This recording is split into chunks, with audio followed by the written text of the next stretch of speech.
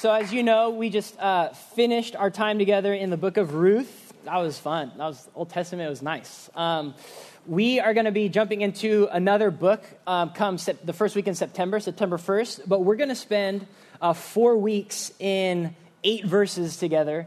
We're going to spend some time looking at the doctrine of the church. Who are we? What are we doing here? We're calling these 4 weeks together. This is a quote from Jesus when he says, "I will build my church." And we're going to outline the 4 weeks like this. If you're a planner, if you like to know where we're going, these are the 4 weeks. The first this morning, is we're going to look at the founder of the church in verses 13 to 18.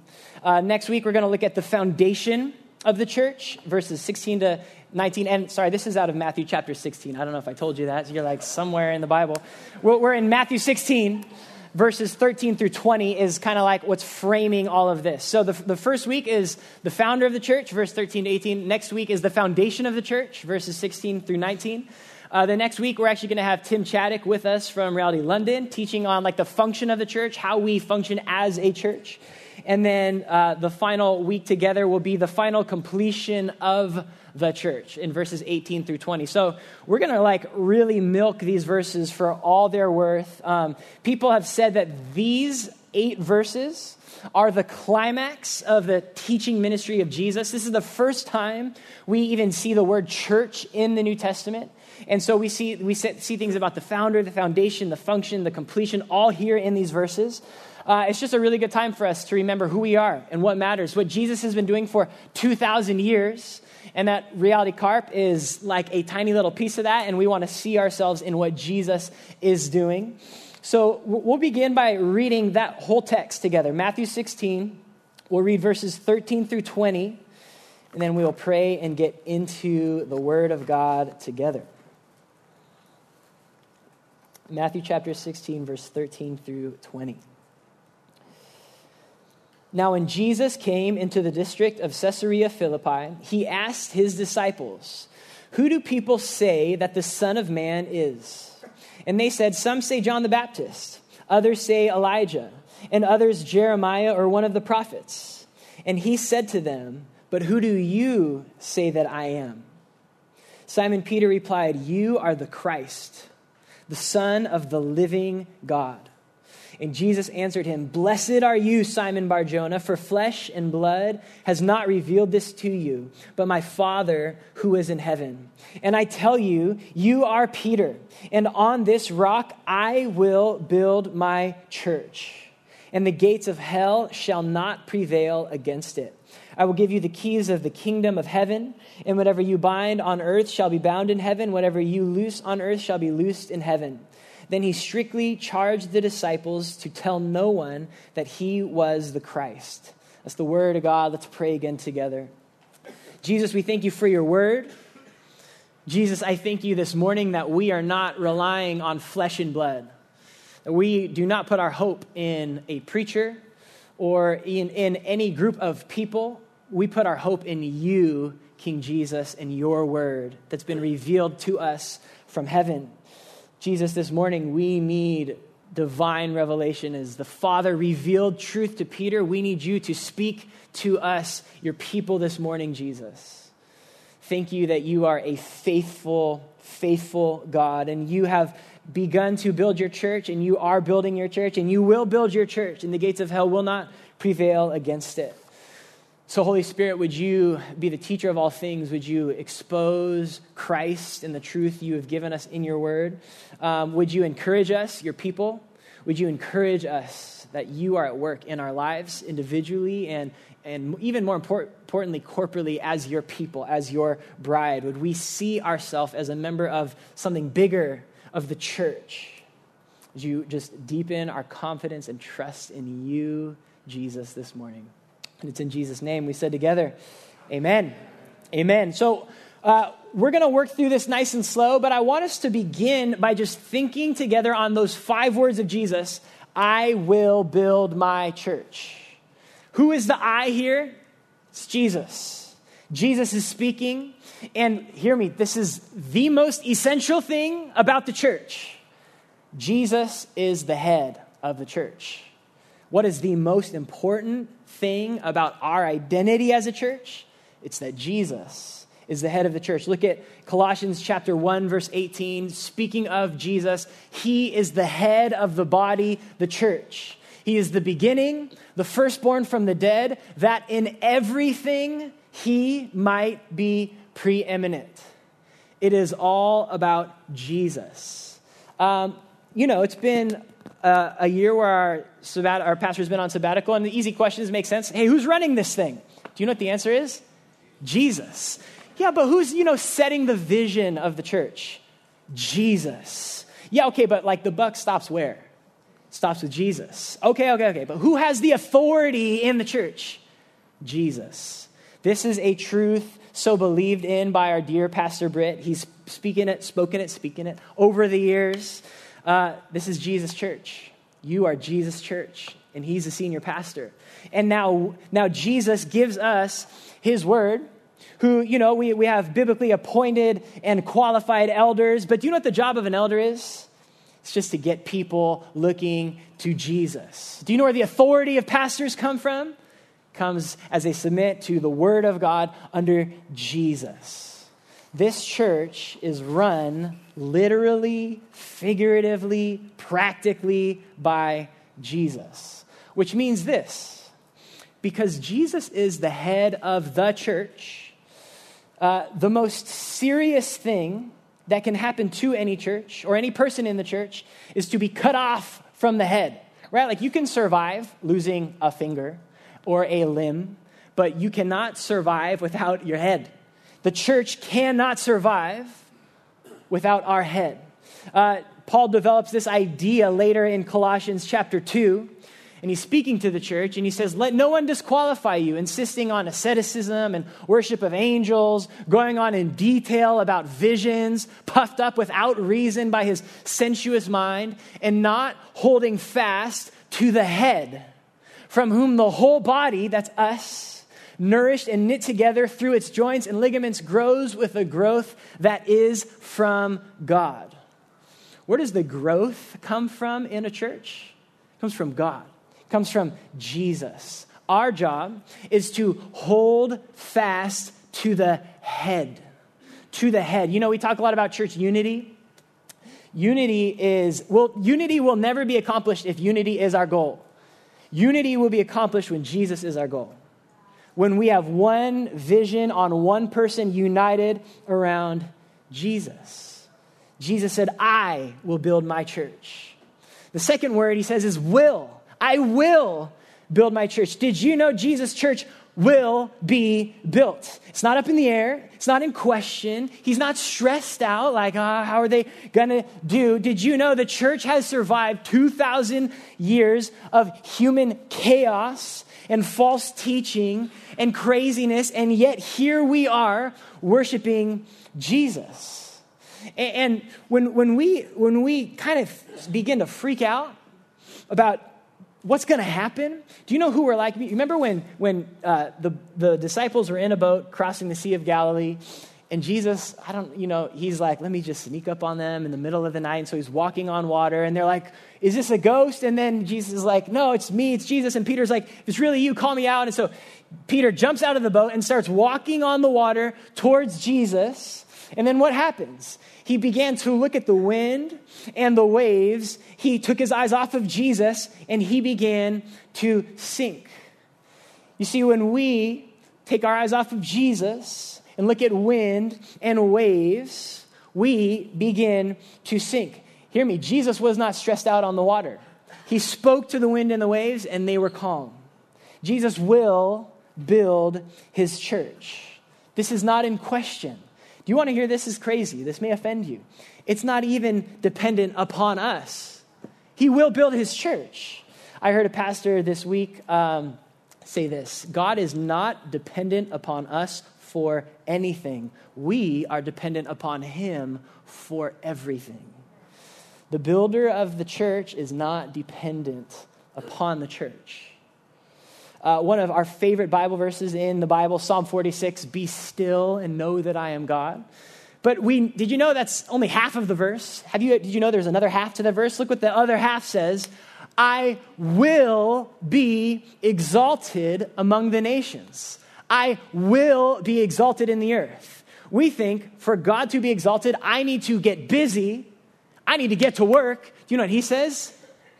Be still. Sit yourself down, calm your heart and your mind. This thing is not in question. I will be exalted. And the first thing that we need to do is to be still and know that. To know that Jesus is building his church.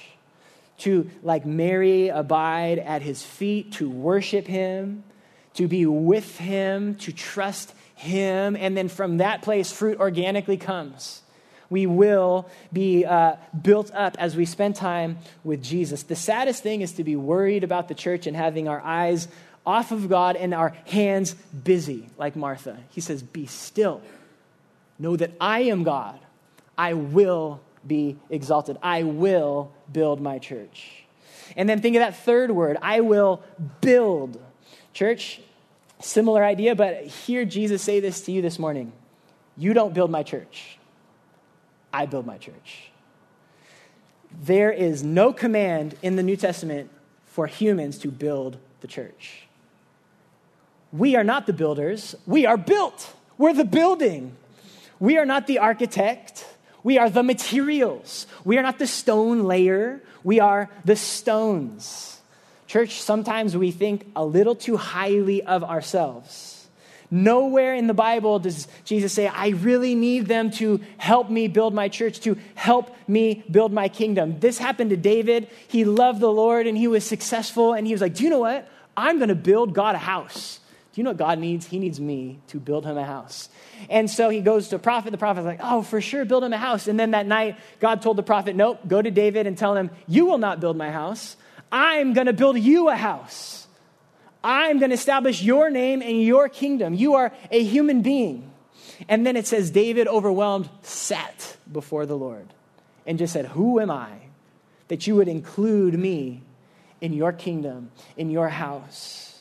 This verse in Psalm 127:1, may we believe this, church, unless the Lord builds the house, those who build it labor in vain. Unless the Lord watches over the city, the watchman stays awake in vain. And then notice this verse in Luke 12. We think so often we bring the kingdom. You know, we're going to bring the kingdom to Carpinteria. We're going to bring the kingdom to the coastlands. Look how the kingdom comes. Jesus said in Luke 12, fear not, little flock, for it is your Father's good pleasure to give you the kingdom. We receive the kingdom of God. If you look in Revelation, the New Jerusalem comes down out of heaven. The kingdom building is the king's work. We are built by the king. Now, you know, you may get your feelings hurt. Are you saying, I'm not important? I don't have a place here. I'm not supposed to do anything. No, you have a place. You're in the building. With Christ as the head, you are a member of the body.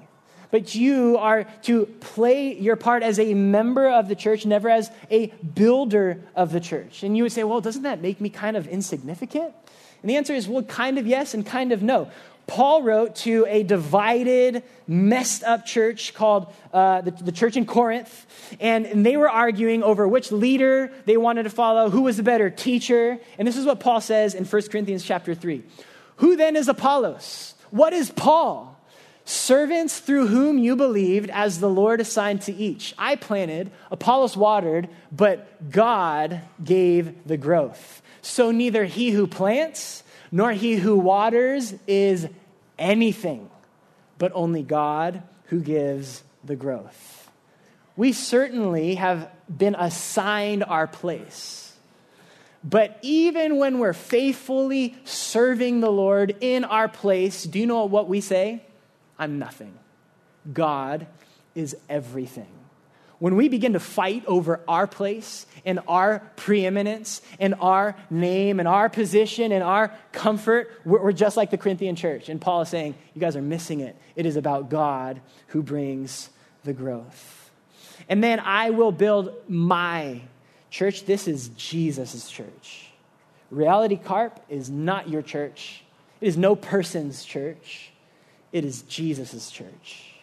This church does not belong to any minister, pastor, group of people, group of elders, group of servants.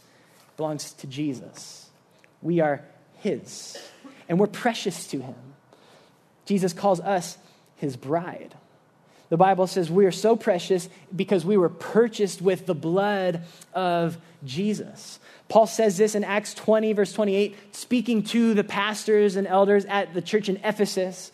Pay careful attention to yourselves and to all the flock in which the Holy Spirit has made you overseers to care for the church of God, which he obtained with his own blood. You know, if something's expensive, if it's costly, generally we care for it.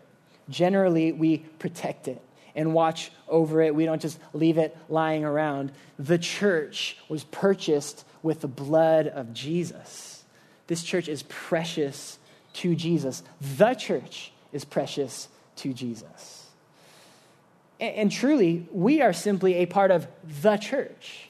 So how silly to compare one church with another church. We all together are the bride of Jesus. As long as we are faithful to Christ and his word, our brothers and sisters all throughout the world are the church that we are a part of.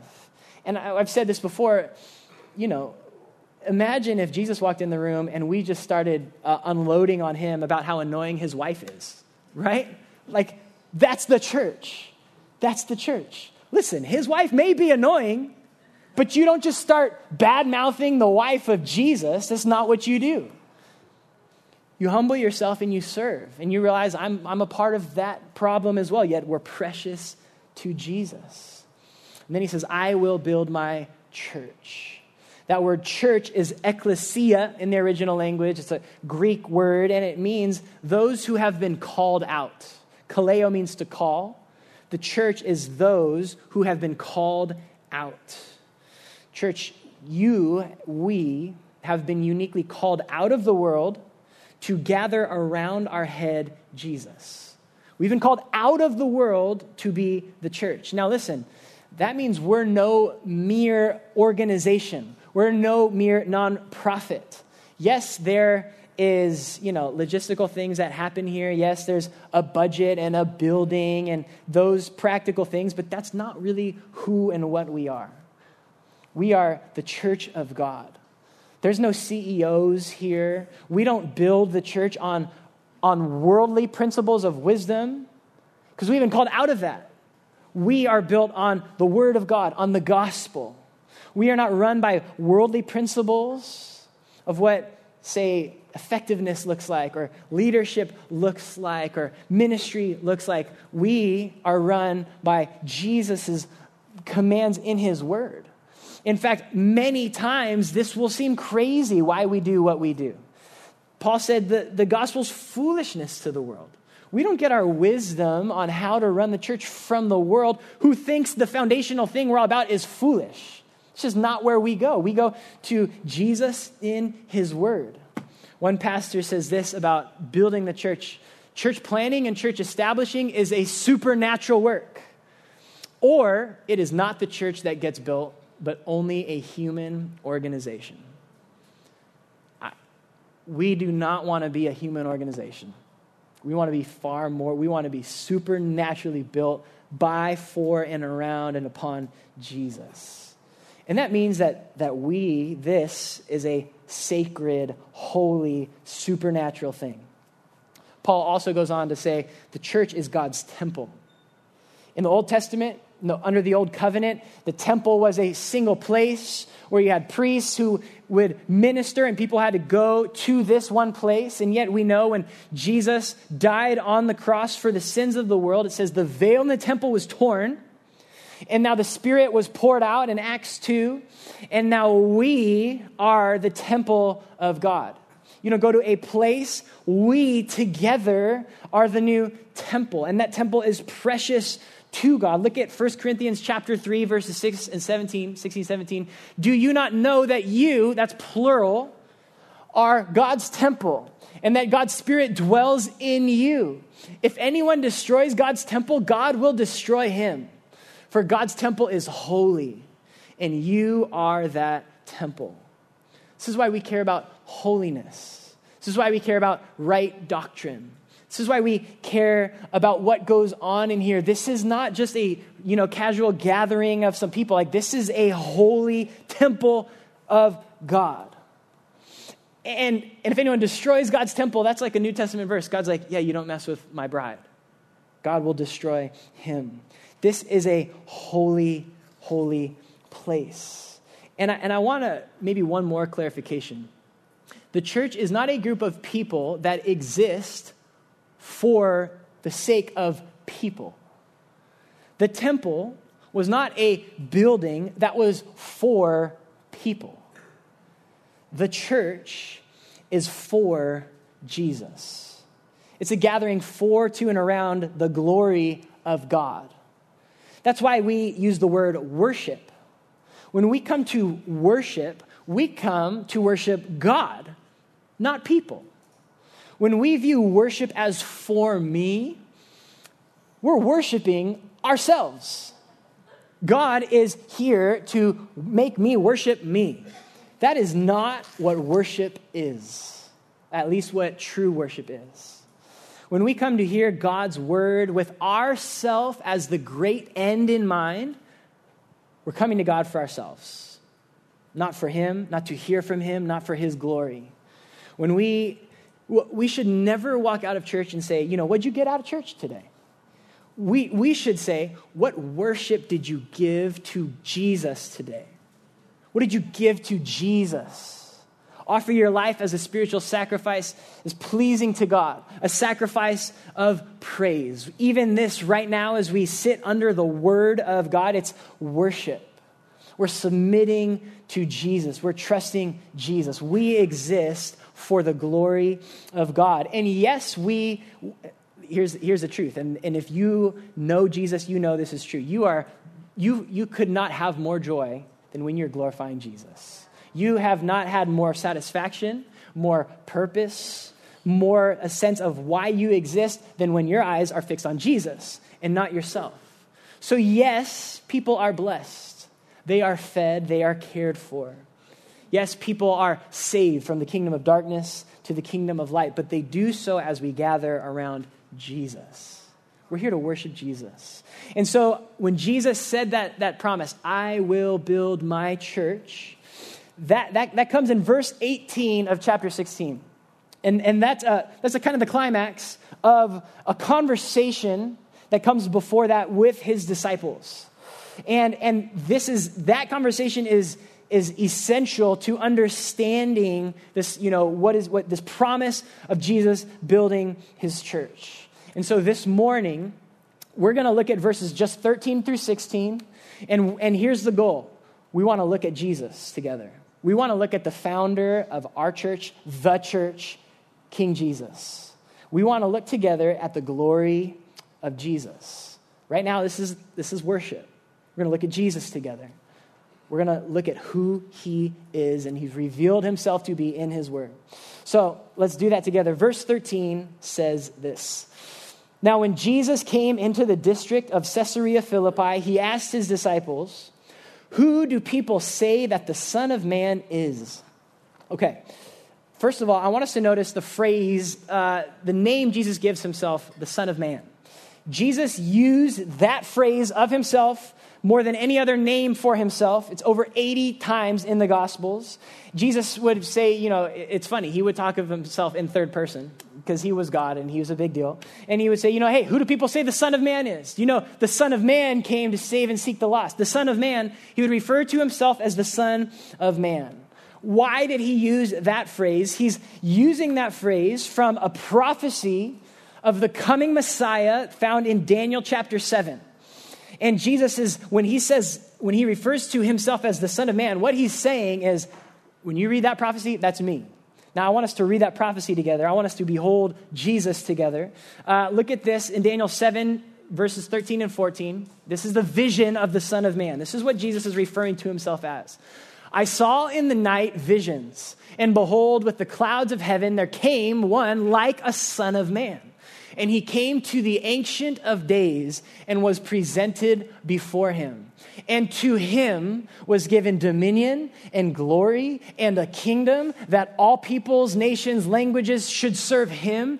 His dominion is an everlasting dominion which shall not pass away, and his kingdom one that shall not be destroyed.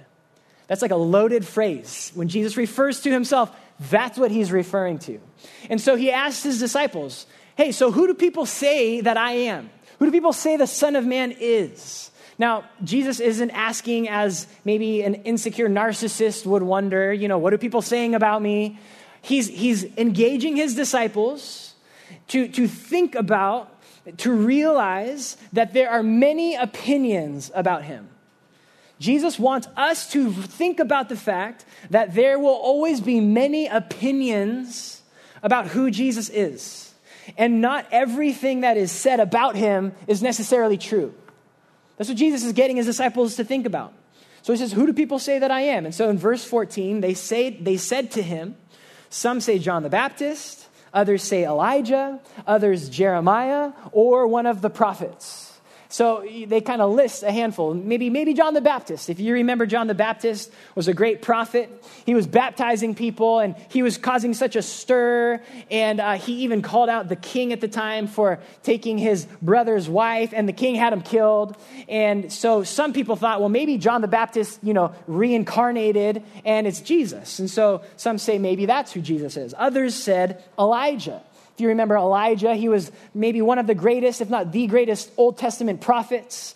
He, battled all the false prophets of Baal on the mountain, called down fire. He slaughtered them all. People are like, Jesus is kind of, fiery sometimes. Maybe he's Elijah. Maybe he's Elijah. Come again. There was the idea that Elijah would come before the Messiah would come. So they're wondering, maybe he's Elijah. Others said Jeremiah. Now, Jeremiah was known as the weeping prophet. He was a pretty emotional guy. He had to live through a really depressing season of the people of God through exile. And, maybe some people looked at Jesus like, yeah, he's kind of emo. I've seen him cry. Maybe he's Jeremiah. Maybe that's who he is. And then some others say, he's just got to be one of the prophets. I don't know who he is, but he seems like a prophet. He's something. Now, it's worth pointing out that these are all honorable opinions of Jesus. It was not dishonorable. It was not, he's some crazy guy. No, these were the greatest prophets, the greatest people of God. But notice that though people had honorable thoughts and opinions about Jesus, they were not the right thoughts. They were, in fact, thoughts that were far too low of who Jesus really was. One old commentator lived hundreds of years ago said this, note, it is possible for men to have good thoughts of Christ and yet not right ones. A high opinion of him and yet not high enough. Imagine if, you're at lunch and Jesus, came back for a minute and said, I want to have lunch with you guys. I want to ask you a question. What do people say? Who do people say I am? 21st century California, America, what do people say about me? Who do people say that I am? What would we say to him? Maybe we would say, he's a good teacher. He's a really good teacher. He came to give us truth about how to make our life and our family and career better. He helps us think rightly about the world and how to think about people. Maybe others would say, he's just a really good example. When I think of Jesus, what would Jesus do? I think of him as a really good example. How to care for people, how to care about justice or the poor or the marginalized. Maybe he confronts, unjust systems and oppression. Jesus reminds me that I need to serve people, to be humble. Maybe he even shows me, models for me how to have a good relationship with God. Some would say he's a good teacher. Some would say he's a good example. Maybe someone today would even be willing to say, do you know what? I think he's a prophet. I think he came from God. I think he was sent from God. And I think he really teaches us divine truth. I think he's religiously significant. I think he has made a valid contribution to the wealth of spiritual knowledge today. You see, we're not that different from people back then. And, you'll be hard-pressed to go find somebody who's going to have a negative opinion of Jesus. Most people like Jesus. Most people aren't going to be like, I hate Jesus. I don't like him. I don't like anything about him. I don't like what he taught. That's pretty rare. People generally have good thoughts about Jesus. And so Jesus is engaging with his disciples, but then he asks a more significant question. Look at verse 15. This is the most significant question any human being will face. Verse 15, he said to them, "But who do you say that I am? Who do you say that I am?" Not just what do people say. Here Jesus asks you right now, who do you say I am? Now, we may not answer that question right now, but there will come a day when we will face Jesus. Every person will face Jesus. And the answer to that question will have eternal implications. That is the most important question you will ever face. Now, what does your church say? What does your pastor say? Who do you say Jesus is? Now, under that kind of pressure, Peter speaks up, right? Because that's what he does. And he speaks up in verse 16. Simon Peter replied, "You are the Christ, the Son of the living God." He starts with, "You are the Christ." Now that word Christ is a translation of a Hebrew word that means Messiah. He's saying, you are the Messiah. You're the Messiah. Now, this is significant because all the crowds thought he was, at best, a forerunner to the Messiah, a prophet, but not the Messiah. Peter says, no, you are the Messiah. And that word Messiah means anointed one. And it's used in the Old Testament when kings and prophets were anointed with oil to officially serve their role. They were anointed. That word Messiah means anointed one. And if you remember King David was just like a teenager, and Samuel, the prophet, comes to him and all the things, all his brothers, and finally they get David, and then David is anointed as king. He's anointed as king. You, David, are the anointed one. Now, later in his life, that moment when he was sitting before God, and God said, I'm going to build you a throne, God told David that there is one coming from your family who will be the truly anointed one, who will sit on your throne forever and ever. And he will rule and reign and conquer all of the enemies of Israel. And so the Jews had this great hope that a Messiah, an anointed one, would come in the line of David, who would rule and reign forever. And Peter is saying, though others do not think you are the Messiah, I do. You are the Messiah. You are the King of Kings. You are the Christ. And then he says, the Son of the living God. The Son of the living God. He says, you're the Son of God. Throughout the Old Testament, the nation, people of Israel were often referred to as the Son of God. And what Jesus did in his ministry, you may not know this, maybe you kind of know it, Jesus' life mirrors the life of Israel. And so all these prophecies that were true of the people of Israel were more true in the life of Jesus. There's this prophecy that says, out of Egypt I have called my son.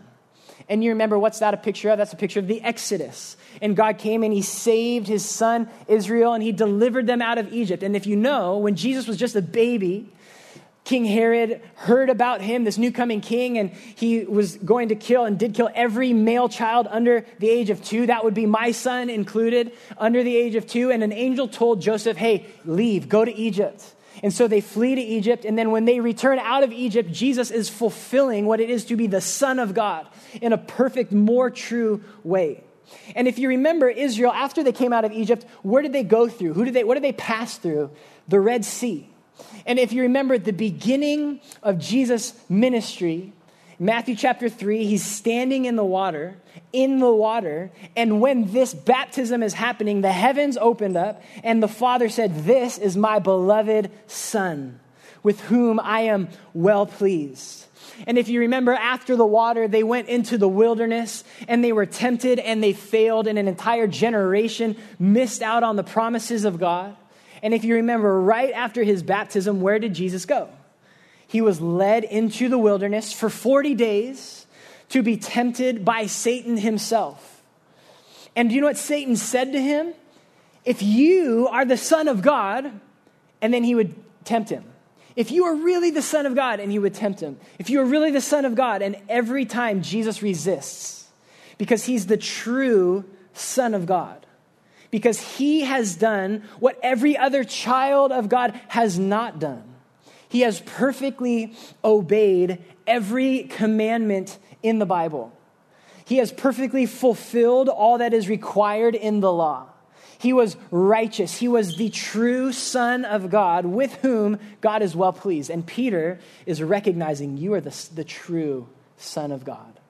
And then notice even this word, the Son of the living God. We're going to get more into the context here in a few weeks of what's going on at Caesarea Philippi and why this is significant. This conversation happened here. But I'll just say this. Where they were standing in the area, they were great caves. And it was an area of pagan idol worship. And there were carvings of rock of all these different gods all around them. And what Peter is saying is these gods are dead gods. They are etched in stone by human hands. These gods were made by humans. But you are the Son of the living God, the true God, the only God. And it's important because he's not just a savior or a prophet. He is the Son of God. This confronts every other religion in human history. You know, Mormons are willing to believe a lot of good things about Jesus, but not that he is truly the Son of God. Jehovah's Witnesses are willing to give Jesus a lot of credit, but he's not the Son of God. He is a God. Muslims believe Jesus was a prophet, a good man from God, but they will not admit that God has a son. They can't admit that. Hindus believe Jesus was another prophet, but he is not the exclusive way, truth, and the life to God. The secular world we believe in believes Jesus was a good man, a good teacher, an inspiring example, but they're not willing to admit he is the Son of the living God. And if you see Jesus for who he truly is, the Son of the living God, it changes everything about your life. You can't just believe, oh yeah, I like him. Like no, he's God. Like you worship him or you don't. You obey him or you don't. When you see Jesus for who he truly is, like there's a real line in the sand. There's no middle ground when you see Jesus for who he really is. And so let me just declare right now to you, church, Jesus is the Son of the living God. Who do you say he is? Are you willing to agree and say with Peter, yes, Jesus is the Son of God? Whatever he says goes. He is my God. Are you willing to say that about Jesus? There's really a line in the sand when it comes to the identity of Jesus. And to not cross that line and say he's the Son of God is to have your answer. To be uncertain is to have your answer. Jesus is the Savior, the Son of the living God. Now, I lied. I forgot. We're also doing verse 17. Classic preacher move. Now, people can believe these truths in their heads. They'd be like, yeah, okay, I believe that. And I want to ask you, is the height of knowing Jesus, signing your name on a doctrinal statement? No, it's not.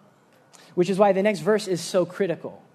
Because the truth about Jesus is not just to be intellectually ascended to. It has to be revealed supernaturally to your entire being. Look at verse 17. Jesus answered him, "Blessed are you, Simon Bar-Jonah, for flesh and blood has not revealed this to you, but my Father who is in heaven." You cannot simply come to know Jesus for who he truly is unless God the Father reveals it to you. You cannot come to know Jesus and who he truly is unless God the Father reveals it to you. Christianity is a supernatural thing. And to see Jesus for who he truly is a miraculous thing. One pastor said this, "Yet men make no discovery of the Lord's true character by their own guesswork. Only those to whom he reveals himself will ever know him." Which is why Jesus says to Peter, "Flesh and blood didn't reveal this to you. You didn't just figure this out on your own, Peter." The world around Peter had their own opinions about Jesus. And Peter had been seeing Jesus, and he's watching his miracles, and he's seeing his teaching. Yet there was a moment when the Father revealed the true identity of Jesus to him. Peter didn't realize this with his own flesh and blood, his own natural faculties. Jesus said it was revealed to him by his Father in heaven. One of the most astounding and even uncomfortable truths about following Jesus is this: you have to be born again. You can't just agree. You can't just, we live in a culture that has, Dietrich Bonhoeffer criticized it as easy believism. Yeah, I believe in Jesus. Yes, yeah, of course. Jesus says, you have to be born again. You can't just agree. You can't just use your own flesh and blood and reasoning and then say, yeah, I'm down with Jesus. This is an uncomfortable truth because this is a miracle. To enter the kingdom of God, you have to come through the narrow gate, which is the identity of Jesus as you are born again, which means that true Christianity is no familial thing. You could be born into a Christian household. That's awesome. You have many blessings that someone who hasn't will not have. But that is not enough. You have to be born again. True Christianity is not just a cultural thing. You like America, we're like generally Christian. Or maybe you lived in like a little bubble and it was a Christian culture. And so, yeah, you agree, I'm a Christian. Like, no, you have to be born again. Christianity is not merely an intellectual thing. You cannot just sit there with a book of apologetics and then be like, all right, I agree. You can't just come into a worship service and emotionally feel good. You have to be born again. As we all know, we've all felt good at concerts that were not about Jesus. That's like a thing, that's like an emotional phenomenon. It's not bad, but it's not salvation. You have to be born again. Now, what is it to be born again? What does it mean for the Father to reveal the truth about Jesus? Well, a few things. I want us to see, first of all, not only Jesus says flesh and blood can't reveal it. Paul says it again in 1 Corinthians chapter 2, in case you're like, is this kid making this stuff up? The natural person does not accept the things of the Spirit of God, for they are folly to him. And he is not able to understand them because they are spiritually discerned. So we need to be born again. So what's the solution? Well, in 2 Corinthians chapter 4, here's what happens. For God, who said, let light shine out of darkness, has shone in our hearts to give the light of the knowledge of the glory of God in the face of Jesus Christ. That's what happened to Peter. God, who said, as he did in Genesis chapter 1, remember, how did God create? He spoke and it happens. That's how God does things. He speaks and it happens. The God who did that in creation says to our own hearts, if you are a Christian, this is what he did. He spoke light, the light of the knowledge, which means you have to know in your brain something about Jesus. It's not just an emotion. It's not just a culture. It's not just you were born into a Christian family. You have to give light of the knowledge of the glory of God in the face of Jesus Christ. There's this amazing picture when we see God make someone born again of the whole Trinity. you have God the Father. That's what Jesus said. The Father revealed this to you. You have God the Father. And what does he do? He speaks his word. And now who is the word of God? We know it from John chapter 1. Jesus. God the Father speaks his word. He sends out his word. And then the Spirit of God, who is the breath of God, John chapter 3, when he's explaining you must be born again, says the wind, the Spirit blows where he wills, but when he comes, he brings life. You have to be born again through the Spirit. And so you have God the Father speaking, that's the word, and the speaking also has you can't speak without breath, and so the Spirit is so intimately there. When you hear about the truth about Jesus, you are born again. That's how the new birth happens. God the Father speaks the word of God, who is ultimately about Jesus, and the Spirit of God uses all of that, and you are born again. Now, I know it sounds mystical, but it's not. It's explainable, but it is supernatural, okay? It's not mystical. It's God speaks his word about Jesus. The Spirit of God makes you alive. It's simple, actually, but it's supernatural.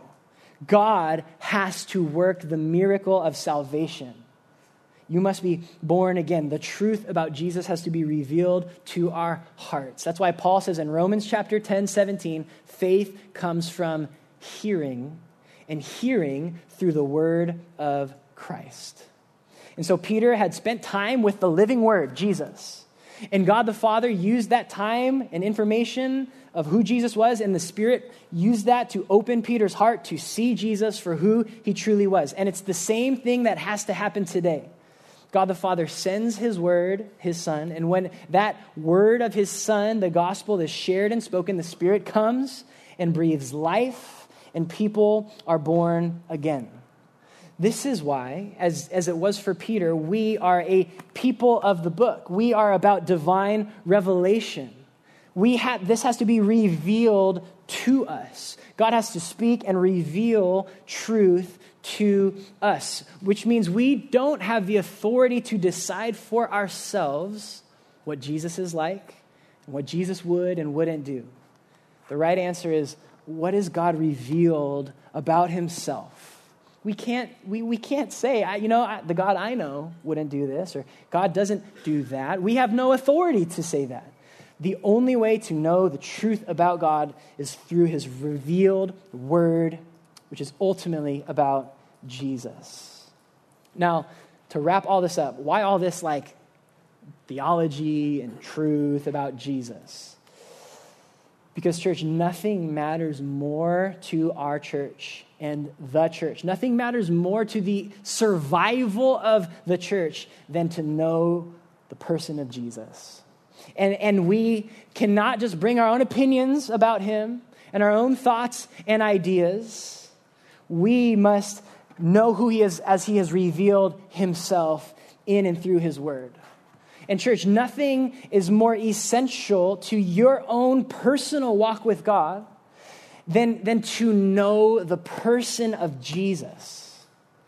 And the thing that will kill your spiritual life is being cut off from the true person of Jesus. And the thing that will kill any church is when it is cut off from the true person of Jesus. And so it is our end as the church to pursue the knowledge of Jesus, to pursue him, to know him and his word. Our great aim is to see and glorify the Son of God, the Son of the living God, who is the Messiah, who left heaven, who lived a perfect life, who went to the cross, who took sin upon his shoulders, received all the wrath of God, that if any of us would believe in that good news, we would be born again, that we would be saved, and that we would gather around the glory of Jesus. And so I want us to close with these words of Paul, and this is our prayer for our church, that this would be the heartbeat of your life and our church together. Here it is, Philippians chapter 3, verse 8. Indeed, I count everything as loss because of the surpassing worth of knowing Jesus Christ, Jesus, my Lord. For his sake, I have suffered the loss of all things and count them as rubbish in order that I may gain Christ. Jesus We want to gain you, Christ. We want to know you and worship you and see you. We want to lose everything. We're willing to lose our life because you are a treasure, Jesus, that is worth more than anything else this world has to offer. You are eternally significant and eternally satisfying and eternally wonderful. And so this morning, we didn't just come to play church. We came to gather around you, our head, to worship you, to behold you, to give our lives to you. And we believe, Jesus, that as we come to you, that the fruit that we so long for in our life will come. The fruit of repentance, the fruit of love and joy and peace and patience and kindness, goodness, faithfulness, gentleness, and self-control. Those are fruits of the Spirit as we abide in Jesus. Lord, if any of us have been running after those things apart from you, our head, well, first of all, I know, Lord, that it would be exhausting,